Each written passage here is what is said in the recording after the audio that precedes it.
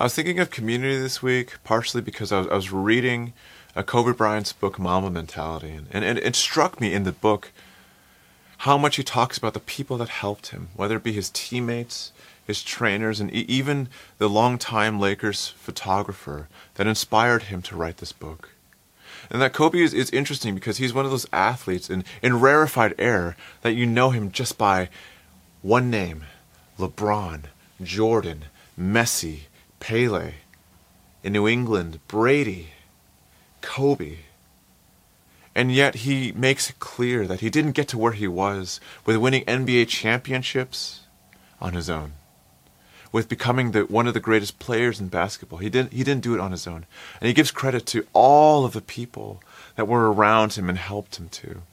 And I was thinking that way in relationship to the church as well. And we see in this passage today that we have an issue that the church is facing, but it's not only the 12 disciples, those who were with Jesus, the apostles. It's not only them who resolve the issues, but it is the entire church community gathering and coming together as one to establish and build and empower the church. So that's what we're going to be looking at today. We're going to be looking at the story and how the church comes together and the identity of the church and how God unleashes the church to do his will. So we're going to look at the issue, first of all, in chapter 6, verse 1. It says, "Now in these days, when the disciples were increasing in number, a complaint by the Hellenists arose against the Hebrews because their widows were being neglected in the daily distribution." You know, if you remember in Acts 2 talks about the formation and the identity of the church right after Pentecost. And it says that they committed themselves to the apostles' teaching, to the breaking of bread, to meeting and praying in the temple together. But one of the core elements of the church was also caring for the poor. They sold their possessions and gave to whoever was needy. Yet we have here what was one of the core identity, core fundamentals of the early churches being broken because the Hellenistic widows were being neglected in the daily distribution. And we know that widows, because their husbands have died, are in the need of others to provide for them. Right? So you might ask yourself, what is a Hellenistic Jew? Right? Who are the Hellenists? And the Hellenists are Jews who spoke Greek. And that would be opposed to the majority of the people in the church, because we're centered in Jerusalem. That's where the story takes place. The Jews who were in Jerusalem would have spoke Aramaic. And the difference between the Jews isn't just a language difference, but it's also a cultural one too. The whole language, the universal language of the entire Roman Empire was Greek. And part of the reason why the Roman Empire became as great and as big and as uniform as it did is because they spread not just the Greek language, but the Greek culture to all across the Roman Empire. Now, the Jews in Jerusalem, they spoke Aramaic because they wanted to preserve their Jewishness. And Jews who might have spoken Greek, they would have considered them those who have maybe compromised a little bit, or maybe lost a little bit of that full Jewishness. And so built into that relationship already is a little bit of tension. It's a little bit of friction there. And now what you have is there normally wouldn't be as much interaction between these two groups, the Aramaic speaking Jews in Jerusalem, the Greek speaking Jews throughout the rest of the Roman Empire. But because now they're one in the church, we see this tension arise. Now the text, it doesn't necessarily tell us if the Hellenistic widows were being neglected in the daily distribution because they were Hellenistic, or because, there was some, cultural elitism, or maybe it was an accident. It doesn't give us the reasoning and motivation. But we see hidden beneath this is tensions already. And this is the issue that seems like it's working against the essential fabric of the church, looking to break apart the church. And what I think is so interesting here is how, not just the issue, but how the issue is resolved and who resolves the issue. Now we're going to read that in verses 2 through 4. It says, "And the 12 summoned the full number of disciples and said, 'It is not right that we should give up preaching the word of God to serve tables. Therefore, brothers, pick out from among you 7 men of good repute, full of the Spirit and of wisdom, whom we will appoint for this duty. But we will devote ourselves to prayer and to the ministry of the word.'" Now, what's interesting is you have the 12 apostles, those who are with Jesus as leaders of the church. They bring everyone together, and what they say is, hey, this is a church issue, but we recognize as leaders what our role and what our responsibility for the church is. The apostles, they say, our job is to pray and to continue to preach the word. But they recognize that there are people in the church who might have the capacity and the gifting to be able to meet this need. And what that tells us is that the church, the fundamental identity of the church, is not solely based around the leaders of the church.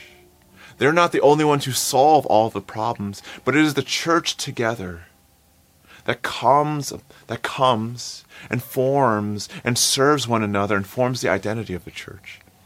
A church is not just its leaders, but it is everyone in the church using their giftings to serve. Now let's consider CB, for example, right? Pastor Jeff, Minister Jeff, and me, we don't do all the work in the church, and it's not because we don't have enough time, which is true, but rather I would say it's more about our gifting, or maybe you could say our lack of gifting, and maybe what your gifts are. Consider a lot of the graphic designs and the beautiful imagery that we get for our sermon series and our different events. I'll put a few of them on the screen. Like, none of us as Crossbridge pastoral staff have the aesthetic sense nor the skill to be able to do that. And that's true in a lot of different areas, right? In the way that a lot of people serve. Think of the organization of meal trains, for parents who've just had newborn kids, or frisbee that happens when the weather is nice, and how that collects together the community, right? Or think about even on Holy Saturday that Cornelia and Melissa are putting together an event for Crossbridge families. It's not just that we might not have the time, but it's that there are people who have the gift and the skill and the passion and desire to do these things, and that's what forms a church. A church is not solely about its leaders and the leaders who do all the work, but it is all of the church coming together to meet the needs and using your individual gifts to serve one another. I was thinking about how this looks in different contexts, not just the church, but in different contexts. And one of my favorite things is Formula One racing at this moment, right? There's a great Netflix show called Drive to Survive. I highly recommend it. If you want to talk to me about F1, I would love to. But one of the beautiful things that I love about Formula One is that it's not solely about driver skill, but that engineering has just as much a part to play as driver skill. A driver can't be fast, even though he might be skilled if his car is slow. But even within the engineering department for the cars, there's all these different parts working together. Whether it be the engine department and someone just focuses on the valve flaps for the engine, right? But then there's also the aerodynamic department, right? You can have a strong engine, a powerful engine, but if your car is draggy, it's slow, you're not going to go quickly. Those two need to work together. But then also the aero, how the car flows, how the air flows over the car, impacts the suspension of the car. And those two teams need to work together. And then you need to have driver There's a whole organization of people that work to make a car run and to be fast. It's not just about the driver solely. It's a whole team that works together. And that's how they win races. Okay, maybe not many of you are F1 fans or racing fans. But let me move into a different area where there's a lot of coordination. How about on the runway, on a fashion show? When I was in high school, me and my mom, for some reason, we would just watch a lot of Project Runway. And that's an interesting show because it's a whole world that I knew nothing about. I still don't know that much about, but you can see that there's a whole coordinated effort to put together a fashion show. Right? You have the designer of the dress and using different materials and themes, right? But then you also have the model themselves who wear the dress, who need to portray a certain attitude as they wear the dress and as they walk down the runway. But it's not just the dress and the model. You have hair and makeup too that needs to align with the dress and the vision of the designer, the heels. Now, that's only the dress and the look. But what about the person who puts the stage together and the person who does lighting and music? There needs to be a coordinated effort between all of these people to just have the model coming down the runway have a certain look and appeal. But what about the photographers who capture the models at certain angles? And then also, what about the event organizer who is inviting all of the people to come to be able to witness this, right? It's a coordinated, Paris Fashion Week, a fashion show, is a coordinated effort between lots of different people for one goal. And none of those are perfect illustrations for the church, but the church is similar too. It's not only about the pastors, it's not only about the leaders, but the church thrives and the church grows because all of us are using our unique skills and gift sets. The apostles said what our job is, what our role is, what our gifting is, what God has called us to do is not to serve tables, but it is to preach the word and to pray for the church. But that doesn't mean that serving tables, that doing the mundane tasks of the church are lesser than that. Actually, what we see here, when we look at the qualifications of the leaders, is that the Holy Spirit was with them as well. All right? We look in verses 3, and then we look in 5 and 6. In verse 3 it says, "Therefore, brothers, pick out from among you 7 men of good repute, full of the Spirit and of wisdom, who we will appoint for this duty." Verse 5, "And what they said pleased the whole gathering, and they chose Stephen, a man full of faith and of the Holy Spirit, and Philip, and Prochorus, and Nicanor, and Timon, and Parmenas, and Nicholas, a proselyte of Antioch." Verse 6, "These they set before the apostles, and they prayed and laid their hands on them." All right? So you see, one of the things that's repeated in verse 3 and verse 5 is that they were full of the Spirit. These men, their job, how the disciples described their job is to serve tables. They were full of the Spirit to do that. Now, I think that's interesting because when we've been talking through and preaching through our series in Acts, we've been considering what does it mean to be full of the Spirit. And previous instances that we've talked about and that we've looked at is they were full of the Spirit to proclaim boldly at Pentecost, to speak all different kinds of tongues. And the Spirit came upon them and they were able to heal a man who's never walked before. And the Spirit came upon them and they're able to proclaim boldly. And the Spirit came and freed them from prison and they continued to walk, right? There's a lot of boldness, there's a lot of action, there's a lot of, these dramatic moments in Acts that the Spirit empowers the apostles to do. But this is the same Spirit that empowered the apostles to speak boldly when people said not and they got beaten for it and they still rejoiced. That same Spirit empowers these 7 to come serve and do what we might think is a mundane task. It empowers them to serve the people of the church. And what that means practically for us is that as we use our gifts, as we use our abilities, as we use our strengths, the things that God has given us to serve the church, we will be empowered by the Spirit to do that. What that means is that for me, and maybe for Minister Jeff and Pastor Jeff as we preach, we're asking for the Spirit to move and use us too. But that also means too that the live stream team, all the people on the Google chat right now, making sure the live stream's okay, The Spirit is empowering them to do that work.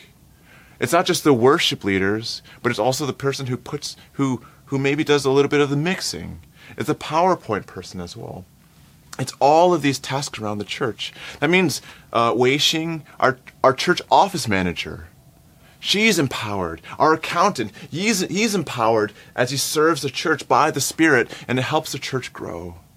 That it's not just leaders who define the church. It's not just leaders who are empowered by the Spirit to grow the church. It is all of us as we use our gifts and abilities. It's us as parents, as we care for the physical and spiritual well-being of our kids, are empowered by the Spirit. It's you who has a small group leaders and home group leaders. And even those of you who might not be, in a leadership position, but you might just have a heart that just cares for people and checks up on others. You're empowered by the Spirit to help the church grow.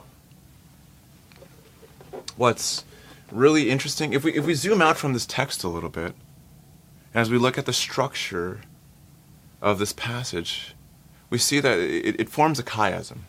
And a chiasm, it goes as this. It's a structure where you have an A, you have A's on the outside, so you have A, B, C, and you have B, A. It's a literary structure that the main point of the chiasm, that A, B, C, that middle point is a point of emphasis and a focus. And what we see here in this chiastic structure of the text is surrounding this passage of chapter 6, 1-7, is persecution on both sides.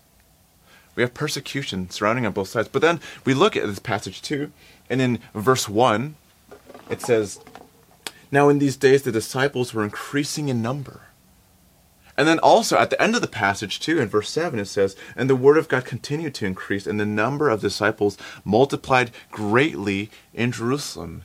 And many of the priests became obedient to the faith." Right? And so we have persecution, and also what's surrounding this passage is the church is growing. But then in the center of this passage, what we have is the people of God. It's not necessarily the apostles, but it's the people of God coming into a role where they are empowered by the Holy Spirit to serve one another in these 7. They're not doing a super miraculous work.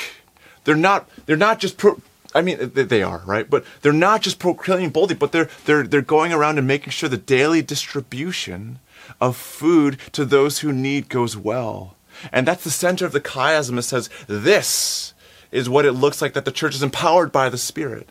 Not just the work of the apostles, though that is good, but it is members, ordinary people in the church, serving in basic ways that are empowered by the Spirit. That's how the church grows in the midst of persecution, empowered by the Spirit.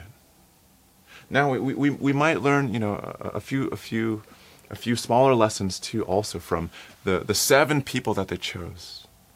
And one of the things that we might miss because of our context and because of the original language is that the 7 people here all have Greek names.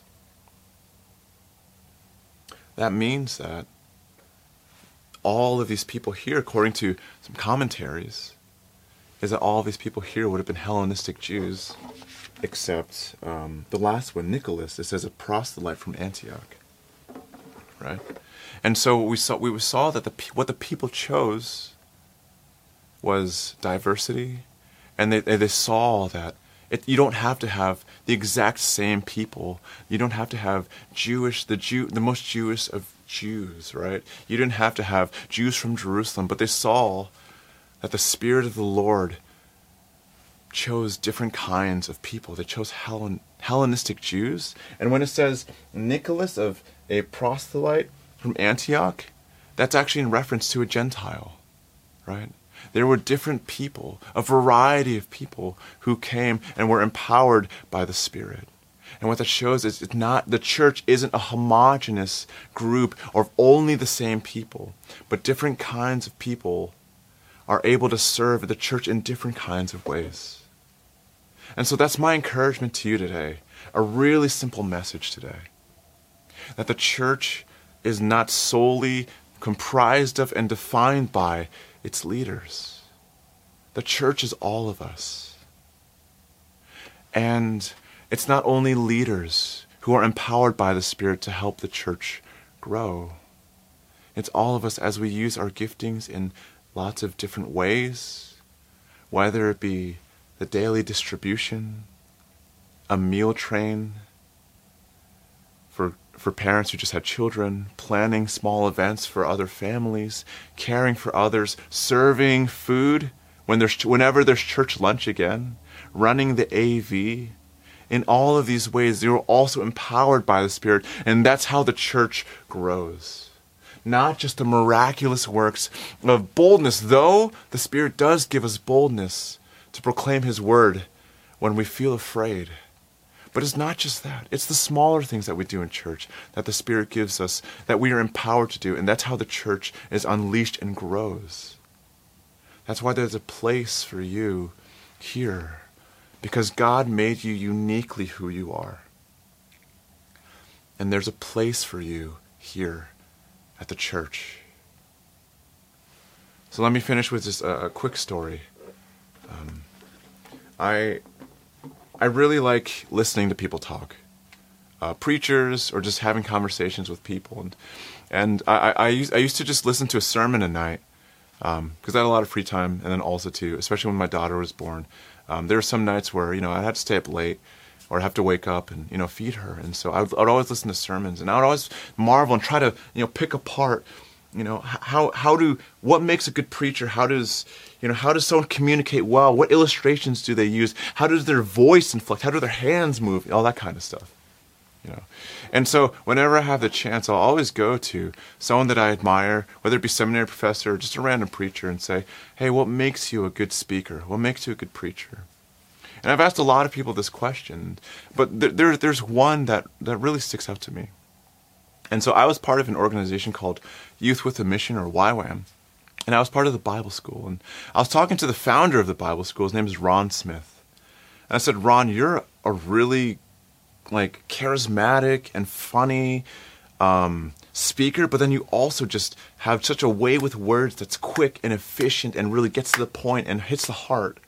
I said, how did you become a good speaker? And so he said, that there's a few things that I do, that I've studied about, how the human mind works in communication theory. But he said, I give most of the credit to actually one of my supporters. She lives in Hong Kong, and she doesn't support me financially, but what she says is, every time you speak, I'll be praying for you for that whole time. It doesn't matter if you're in America, it doesn't matter if you're in Asia, it doesn't matter what time it is. I will be praying for you for the duration of when you speak or when you teach. And he said, Ron said, I believe that part of the reason why, sure, I might be able to speak well, but the reason it hits hearts is because I have this friend praying for me as I teach and as I preach. He said, it's not me, it's God. And it is this person who's praying for me and praying for my listeners and all these things. And I think that was a beautiful story because you recognize the role of not just Ron there as a leader. He's an international YWAM leader. He travels the world preaching. He travels the world teaching people. He impacted me. But he said, no, the reason why I did that is that one of my supporters, one of my friends prays for me. And so, church, I would encourage you, if you have the gift of preaching and communication and leadership, go and do that. But if you have the gift of comforting or prayer or, organizing activities, go do that. Use your individual giftings to support the church, to be empowered by the Holy Spirit to support and grow and love and serve one another. Because the church is not just about its leaders. The church is formed by all of us. Let's pray. Lord, thank you that you've created all of us uniquely with different skill sets and strengths and weaknesses. Lord, you've made us unique. Lord, and would you help us to find a place where we might be able to serve you and serve others and watch your kingdom grow as we are empowered by your Spirit. Help us today, Jesus, even in the midst of COVID, to see how you'd want to use us. We need you, and we thank you. I pray this in your name. Amen.